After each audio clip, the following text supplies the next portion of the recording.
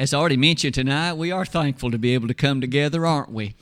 There are others, of course, whose circumstances in life, perhaps health-wise and others, are preventing them, and you and I are thankful God has so showered us with the opportunity to come and tonight to sing as we've done, to pray as we've done, and at least for the next few moments to give some consideration to a question, a topic known as fasting in the Bible. In fact, on this next slide, one that will at least begin by introduction, some of the thoughts surround the following.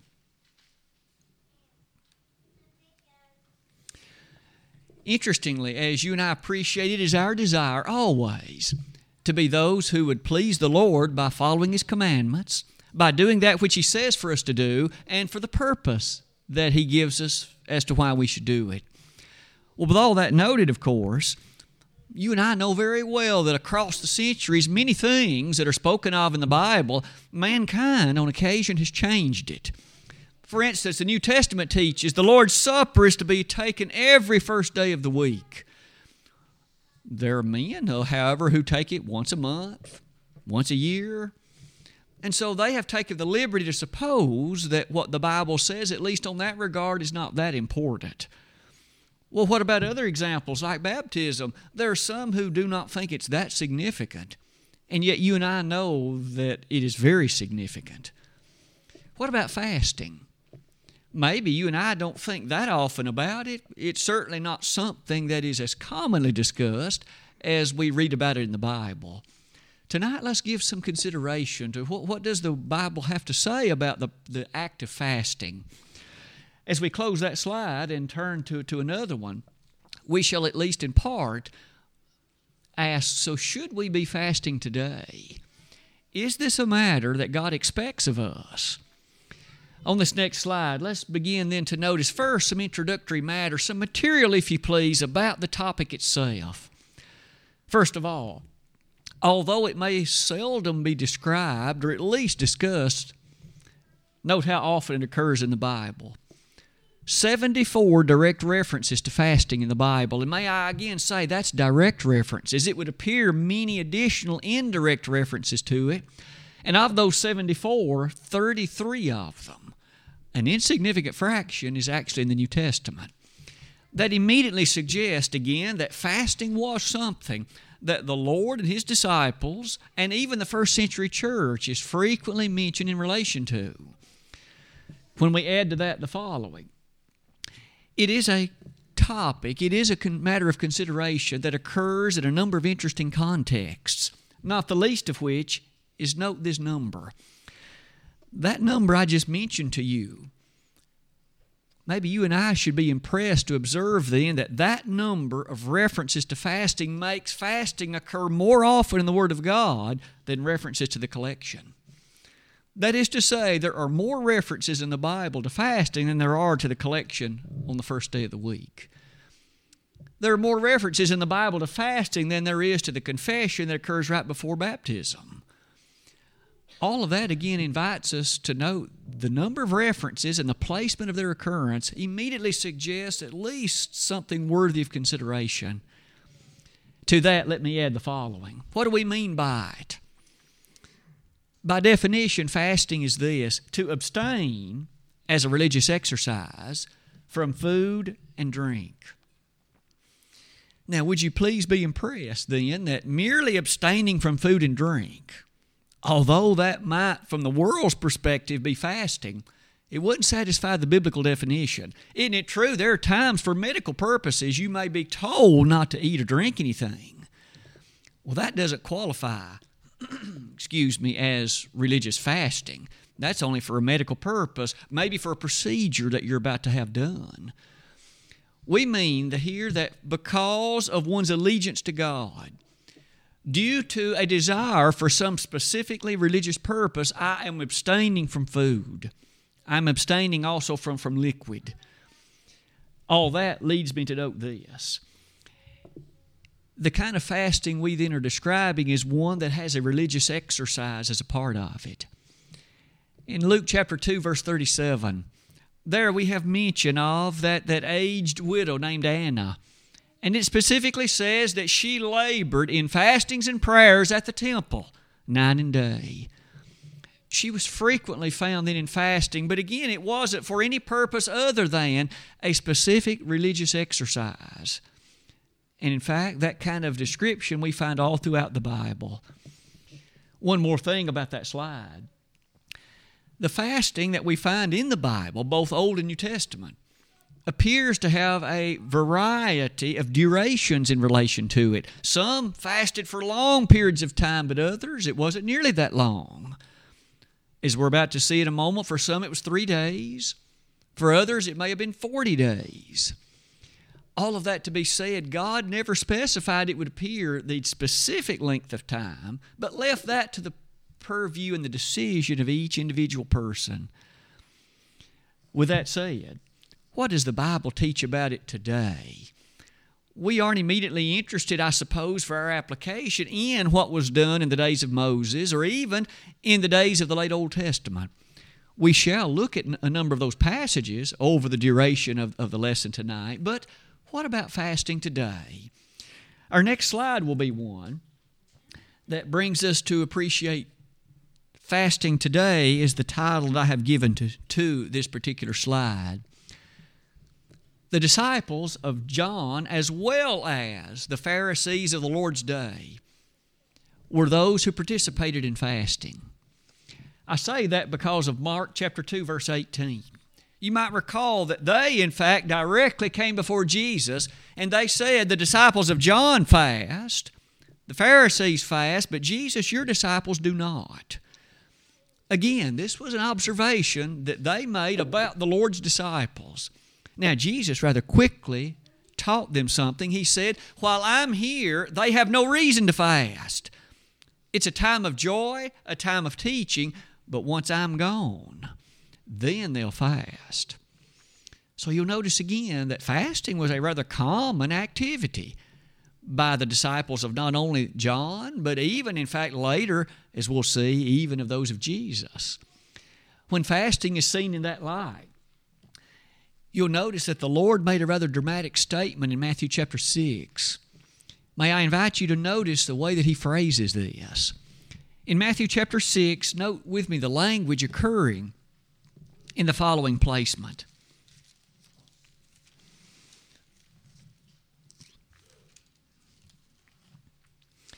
In verse number 16, moreover, when ye fast, be not as the hypocrites of a sad countenance, for they disfigure their faces, that they may appear unto men to fast. Verily I say unto you, they have their reward. Of interest to me at least, and I'm sure to each of us, is this. The Lord didn't say if they fast. He said when they fast, presuming that fasting is something that would be a part of the life that they would choose to lead. Look a few verses later, again, Matthew chapter 6, verse number 17, but thou, when thou fastest, anoint thine head and wash thy face, that thou appear not unto men to fast, but unto thy Father which is in secret. In those two places, again, our Savior Himself made the rather direct teaching that those that would be His followers, and as often as you and I think about the urgency of that chapter and how we seek to make application to our life, isn't it true that many of the other features of Matthew chapter 6 we directly apply to us? Verse 24, a man can't serve two masters. You'll either love the one, despise the other, hold to one and hate the other one. That applies to us. Verse 33, we're told, are we not? Seek first the kingdom of God and His righteousness. Verses 19 to 21, don't lay up treasures upon earth, but lay them up in heaven. Well, it's interesting, in that very same context, the Lord made some references to fasting. When you fast, make sure you don't do it just to be seen of men. Should we be fasting today? Ought that to be a matter of more careful concern to us? We'll see more thoroughly about that as we proceed through the lesson, even this evening. But you may notice the example of Jesus Himself as well as a few others. In Matthew chapter 4, when the Master was about to be tempted, you may recall, of course, that He fasted for 40 days and 40 nights. There was an extended duration, almost a month and a half, of some kind of fasting on the part of Jesus. And during that time, that's when the tempter came to him. And remember, he said, "Turn these stones into bread." Now, we understand why Jesus was so hungry. He hadn't eaten in such a long time. And yet, even then, he did not succumb to the temptation, in that he directly quoted Scripture and told the devil, "Man shall not live by bread alone, but by every word that proceedeth out of the mouth of God." But isn't it interesting? Again, there was a period of fasting involved in that period of time in the life of Jesus. To that, might we add the following. In Acts chapter 13, we find an example of a congregation that fasted. In Acts 13, might I invite you to notice the first 2 verses of that chapter, and in fact it even proceeds into verse 3 as well. But here was the church at Antioch. As that congregation was making ready for supporting of the first missionary journey, that is to say, the sending of Paul and Barnabas to distant places, the following references are made. "Now there were in the church that was at Antioch certain prophets and teachers, as Barnabas, and Simeon, that was called Niger, and Lucius of Cyrene, and Manaen, which had been brought up with Herod the Tetrarch and Saul. As they ministered to the Lord and fasted, the Holy Ghost said, Separate me, Barnabas and Saul, for the work whereunto I have called them. And when they had fasted and prayed, and laid their hands on them, they sent them away." We certainly understand that there was something to be said about the laying on of hands. But isn't it amazing that in that same connection, that congregation involved itself in a period of fasting for this great work that was about to take place? A congregation in fasting. To that, let's add another one. In 2 Corinthians 11, Paul himself, on that occasion, in reflection upon his own life and service to Jesus, said, "I have been in fastings often." It would appear that Paul fasted fairly often, at least enough to where that statement could thus be a correct statement. At this point, we've then seen a congregation, we've seen the Lord's teaching relative to this, and we have even now seen the example of a man named Paul. To all of that, might we then at least make this general statement? It seems as if the early church and individuals that were committed in service to God were those who at least gave their attention to fasting. It was something with which they were familiar and something that it would seem many of them participated in relatively often.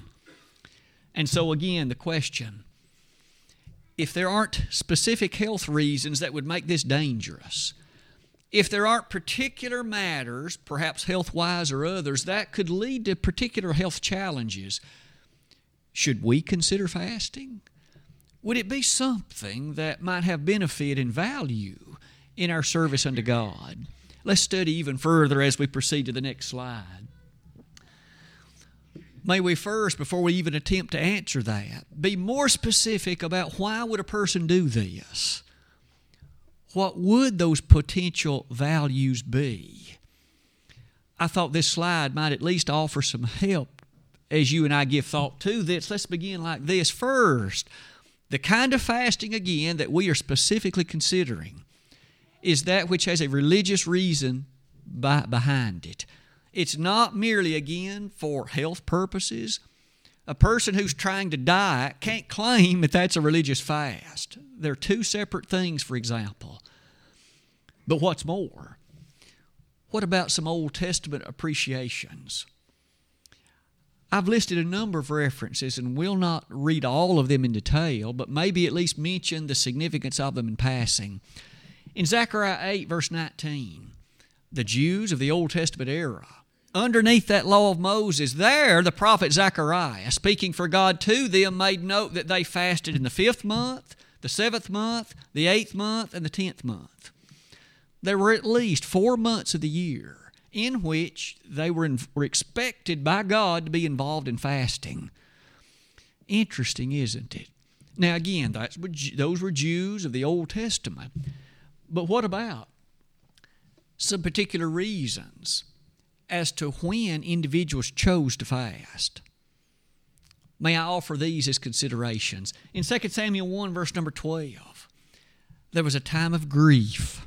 That is to say, great sorrow and lamentation. In fact, David was the one who was fasting on that occasion, and that which prompted his fast was this. He had just learned that both Saul and Jonathan had been killed. Now, Jonathan was a very close friend to David, and furthermore, he highly respected the kingship of Saul. And David, it says, fasted when he learned that those two had been killed. What about another example in Esther 4, verse 3? There, of course, that wicked Haman had brought about a plot whereby the Jews, under the decree of the king in Persia, were able to be put to death on the 13th day of the 12th month of the year. How did they react? They went into a period of fasting. Under the great grief of that sentence, they fasted and sought the guidance and aid of God as to what to do and how to do it. Those are just two examples that at least highlight in these great moments of grief, individuals, sometimes lots of them, chose to fast. What about another case? Penitence. We also find a number of instances that when someone recognized that they were guilty of great wrongdoing, they would proceed to, of course, repent, but in that process, of the Old Testament at least, they would be given to an extensive period of fasting. Let me offer these examples. In 1 Samuel 7, verse 6, the people of Israel on that occasion, remember the Ark of the Covenant, after it had come back from Philistine territory, it stayed a long time at the house of Abinadab. When the people realized that they ought not have left God's Ark of the Covenant in this distant place for years and years, they repented. And in that time, they fasted. They were seeking the forgiveness of God for having been so careless with respect to the Ark of the Covenant and leaving it for all these years distantly located in Israel. They should have respected it more than that. They should have honored it more than that. They fasted. Another example in Nehemiah 9, verses 1 and following. Here, as Nehemiah had come to the rebuilding of the walls in Jerusalem, he found that there were problems in the lives of the people. And there was a great deal of fasting when he, upon preaching to them, they realized their error. It says they fasted. You'll notice in at least those two examples, in connection with the people's desire to be made again right with God, they entered into a period known as fasting. Maybe one more example. In Jonah chapter 3, verses 5 and following, this one, I admit, is very intriguing for the following reason. It has nothing to do with the people of God. These were Ninevites, heathen peoples. And yet, when Jonah came to them and said, in 40 days, God's going to overthrow this city unless you repent, they not only repented, but in the process of it, they fasted extensively. Isn't that interesting? Here was a heathen city given to fasting. Perhaps all of that said leads us to note this. In many other connections, it was expressly noted that fasting encouraged an attitude of humility. It encouraged an attitude of repressing one's own wishes and desires in deference to God's will. In the interest of serving Him, I will say it, lay aside my desires and wants, including food, and give myself wholly over this period. Sometimes, as we'll see in a moment, it was in a desire to make the right decision.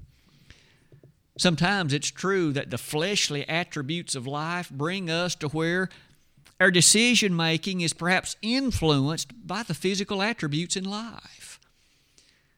As we'll see in a moment, examples in the Bible are for individuals who, with a desire to make a decision that would be godly and righteous and wholly uninfluenced by the physical considerations of life, they'd fast. With that in mind, look at a few of these examples. In Ezra 8, verse 21, there the people of God, under the leadership of Ezra, we notice one more time that with their desire to rebuild the temple and to rebuild the other features of their life and service to God, they again had made many mistakes. and they were told, you need to humble yourself, simply desiring to do God's will. And as a part of that fast, lay aside the concerns and cares of the body and focus exclusively on the will of heaven. Another example in Psalm 35:13 as well as Psalm 69, we find even the psalmist, David, of course, highlighting not only the interest in fasting, but even encouraging it. Now, true that these most recent passages we've discussed have all been in the Old Testament, and we know we aren't under that law anymore today. What does the New Testament say about it? As you and I close that slide, one last thing. The fasting that was frequently entered into had a specific desire to make one acceptable unto God, and as a part to do that, it was to beseech God's wisdom, to beseech His insight, to beseech His guidance. Deuteronomy 9 and 2 Chronicles 20 are two examples, the second one involving warfare. As the people were making ready for war, they entered into a period of fasting that God might be with them in war. I might suggest, in a way, isn't that odd? You would think a soldier ought to have plenty of nourishment and food so he'd be strong enough to fight. And yet, in connection, at least on that occasion, there was a period of fasting. The next slide will lead us to think more about the New Testament exposition of this, because that really is more our interest, to be sure, this evening. It is an interesting consideration that Noah and Moses and many other characters in the Bible sought to serve God in a way that was pleasing, and certainly on occasion there were many who entered into fasting. But what about the New Testament? May we begin in Matthew chapter 4. We noted a moment ago, Jesus is the one that fasted on that occasion. That was right before the temptations in which the tempter came to Him. May I suggest that was a distressing time. The Lord had the weight of the truth of God upon Him because, again, we know if He had ever sinned, He couldn't have been our perfect sacrifice. He would not have been the one that could then bear your sins and mine to the cross. He needed to be perfect. He never faltered. Those temptations never swayed Him. May I say in 1 Corinthians 7 verse 5, a husband and wife, the following statement is given in terms of the nature of intimacy in marriage. Paul on that occasion said, husbands and wives ought not purposefully withdraw it from their partner unless it's for the purpose of prayer and fasting. Now that means again that a husband and wife ought not keep from or forcibly abstain from sexual matters unless it is by consent for some religious exercise like prayer and fasting, and only for, again, a protracted period of time. Otherwise, you may come to the point that temptation will get to you and you'll begin to think upon things that are not good. But there, fasting is mentioned. Let's add to that the following. In Acts 14:23, this was the lesson text that Joe read earlier in our hearing tonight. May I invite you to consider the activities of this congregation in Acts chapter 14, verse 23. May I invite you to notice that it has to do with the appointment of elders and that which took place in light of that event.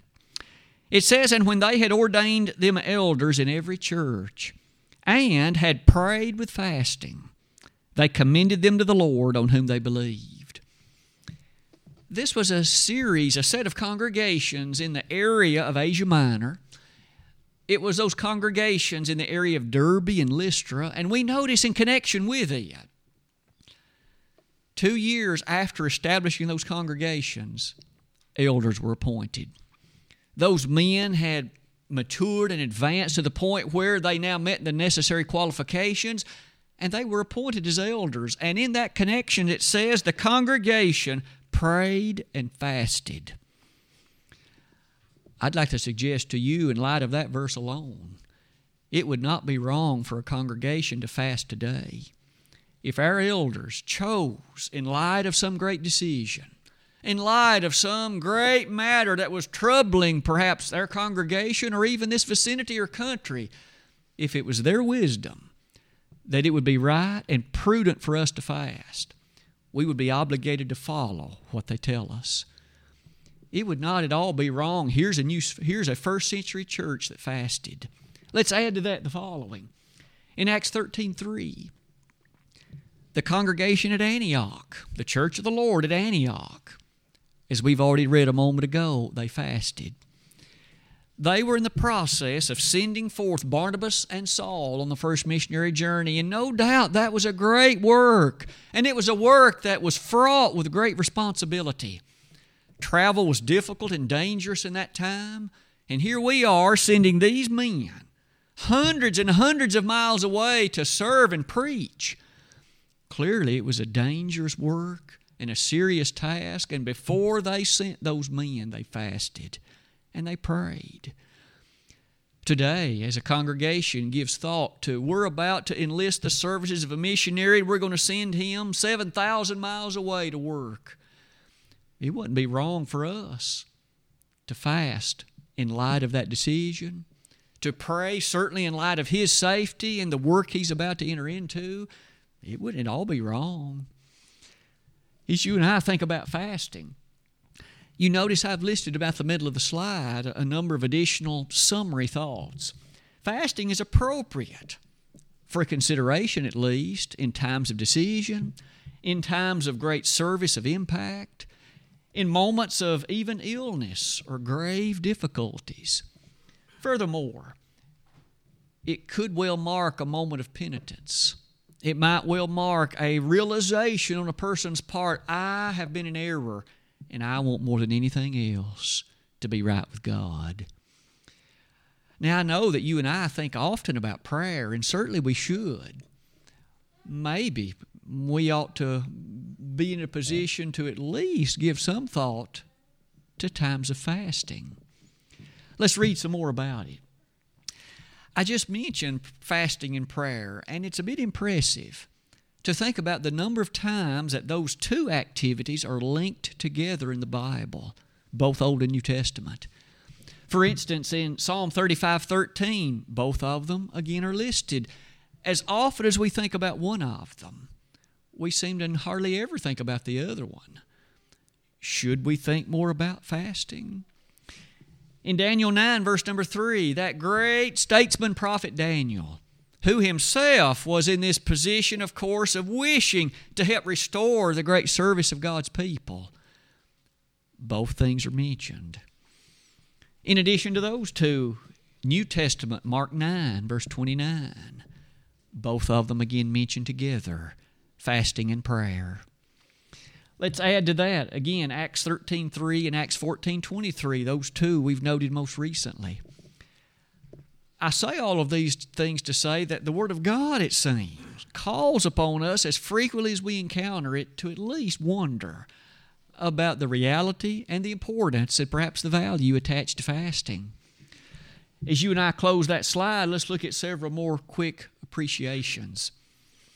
There does seem to be a number of instances in which spiritual strength is at least connected with and often increased as a result of fasting.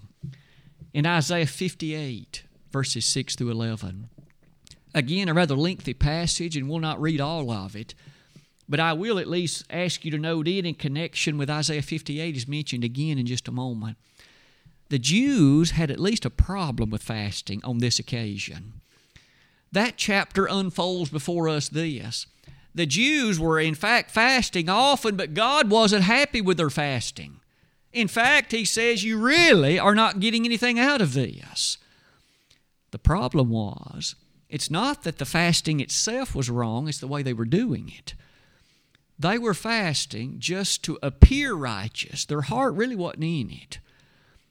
Well, that's an immediate consideration for us. If you and I were to make a decision to fast, if it is to have the valuable thing behind it that God would command, let's make sure that we do it with the earnestness of following the teaching of the Scriptures, not merely to be seen of other people. What they know about our fasting is wholly immaterial. It is with that connection, I might say. In Matthew 17, beginning in verse 19, Jesus again had some things to say about fasting, and again there was an element of strength, according to the Master's statement, that could at least be appreciated in it. At this point, might we notice, and let me highlight this more interestingly, one of the things the Jews, it seems, were frequently doing in the Lord's day is they'd fast frequently. But their heart wasn't in it. They did it just out of a habit, perhaps. Or they would, in fact, in the very words of Jesus, disfigure their faces just so everybody would know they were fasting. Jesus said that's not the way to do it. For if that's the way you're doing it, you've already got your reward. The reward is what other people are thinking about your supposed piousness. The Lord said the way to really do it is fast in such a way, don't disfigure your face, don't go around wearing clothes just so they know you're fasting. You do it in secret. And your Heavenly Father that knows it in secret will reward you openly. Again, may I say, it's not then our business, even if you and I choose to fast, to make a public display of it. The elders don't even need to know it. It's something that we would do in the conviction of our private service to the Lord, perhaps due to penitence, perhaps in matters of decision, in our desire to separate ourselves from the fleshly influences of life and commit ourselves fully in service with the prudence and wisdom available that can come from fasting. When fasting is spoken of that way, especially in light of these things we've seen in terms of the early church, it brings us to another set of considerations. Let's look at the next slide. We've already mentioned at least a few of these things, but let's now at least say this as well. You and I know that in terms of choosing with the authority of God to engage in activities today, we have to have our authority in one of three ways. Either there's a direct commandment to do it, there's an apostolic example of it with approval from heaven, or there's a necessary inference with respect to it. As far as I know, there is no direct commandment in the New Testament to fast. I have not been able to find a direct commandment that says, thou must fast. But we have found lots of examples, individuals as well as churches in the New Testament, that engaged in fasting. I would submit that at that point it still is left in the realm of our own personal decision. You and I may well find it valuable in our service to God to fast. And if we do, let's make sure that we follow what we're about to study in terms of, again, doing it the right way. But again, if we choose not to fast, I can find no commandment that asserts that's completely wrong. Although, given all the examples in it, maybe we ought to at least seriously consider whether we might be strengthened in our faith and in our service if we did. Some of these considerations. I'd like us to read at least a few of the verses from Matthew chapter 6 and to readdress some of what Jesus said about fasting and what they were doing wrongly about it on that occasion. Matthew chapter 6, beginning in verse 16. Moreover, when ye fast, be not as the hypocrites. So first of all, note, there were some who were fasting, but Jesus said they're being hypocritical in this, of a sad countenance.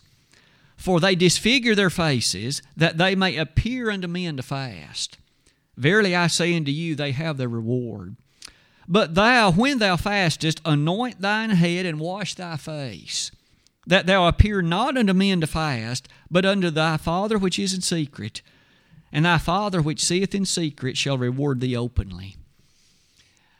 Jesus thus instructed those on that occasion that there are those who fast. Now, they have a sad countenance. They, in fact, want you to know that they are engaged in this religious activity, and in so doing, they disfigure their face. It's as if they put on makeup just so that you'll know that they're fasting. The Lord said that's a hypocrite. You fast when you choose to do so, in an attribute and an effort of striving to serve God humbly. Your goal is not to impress other people. with your supposed religious service. You'll be judged by God, and what they think is irrelevant. And so, verse number 18, when you fast, anoint your head. So you wash your face, you clean up just like always, so that as you proceed through your daily activities, they won't be able to detect, at least obviously, that you're fasting. Now, clearly, if, of course, you offer them a meal and they refuse, they may explain the reason why so that they won't offend your feelings. But otherwise, you may well not know they're fasting. Let's add to that the following. There are several parallel teachings you may notice about the middle of the slide in verses 1 and 5 earlier in this same chapter. Take heed, verse 1 says, that you do not your alms before men to be seen of them, otherwise ye have no reward of your Father which is in heaven.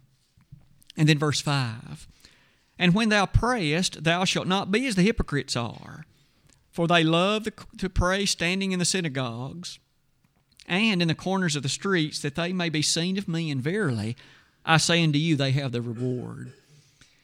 You'll notice a pattern. What some were doing concerning giving, what some were doing concerning prayer, was the same thing that some were doing concerning fasting. In other words, they'd give, so a lot of people knew what they were giving.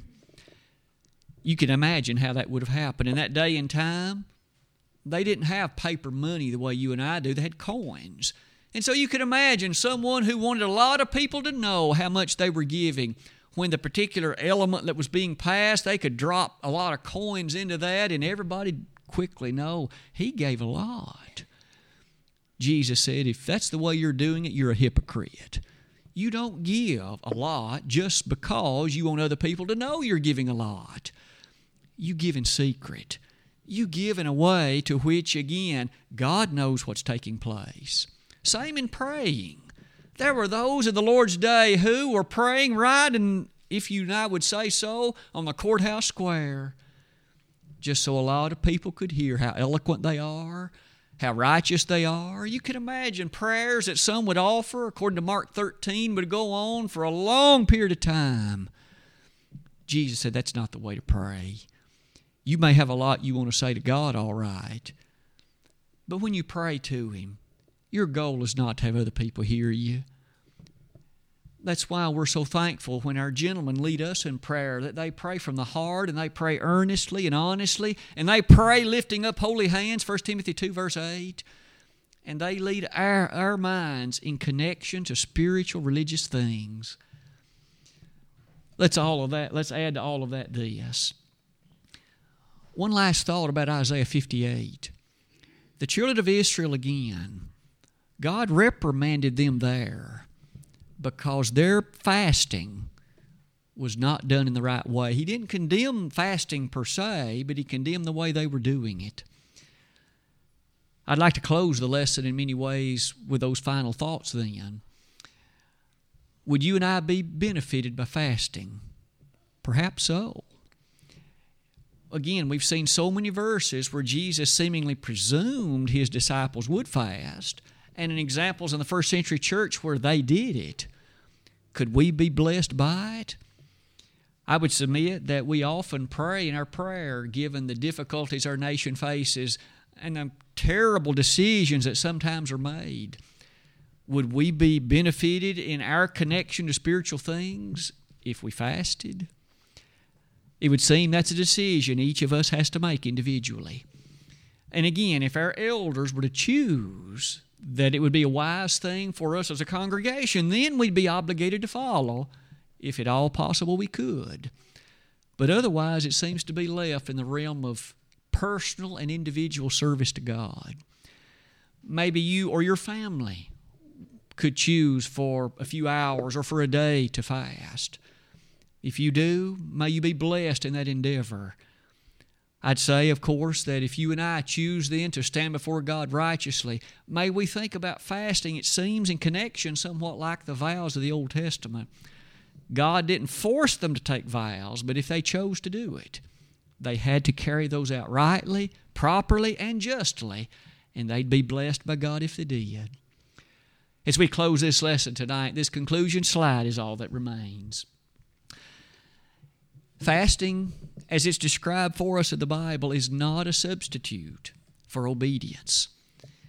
It would not be right to say, well, I have fasted, but I don't think I need to be baptized. Surely the fasting will cover it. Nowhere does the Bible teach that. Given that it's not a substitute for obedience, we know, again, it's only a connection to perhaps assist our faith in the maturity of it. Tonight, as you and I consider ourselves, how do you and I stand before God? Might you and I be blessed with fasting? Surely we could be. If you and I would like to make that choice, that decision for ourselves and family, may we do it with care and with wisdom, with insight. This evening, if you're not a faithful Christian, may I say that fasting will never be a substitute for being a faithful Christian. It will only enhance your life as a faithful Christian. If you need to become a Christian tonight, that can only be done by obeying the gospel. Believe in Jesus, repent of your sins, confess His name and be baptized. And if we could assist you in that, we'd love to do it. If you have become a Christian, but you aren't faithful, you've allowed decisions and choices, and in your life they've brought disgrace to Jesus, to His church, for what you once stood firmly for. Don't you realize that you can come back to your first love? You don't have to remain in that condition of unfaithfulness. You can come back to a life of directed service and strong influence for the cause of the kingdom of God. We'd be honored to pray for you tonight. Upon your repentance and confession, God has promised to forgive you. 1 John 1, verse 9. Tonight, if we could help you, we'd love to do it. Let us know the way we can if we need to do that, and do it at once while we stand and sing.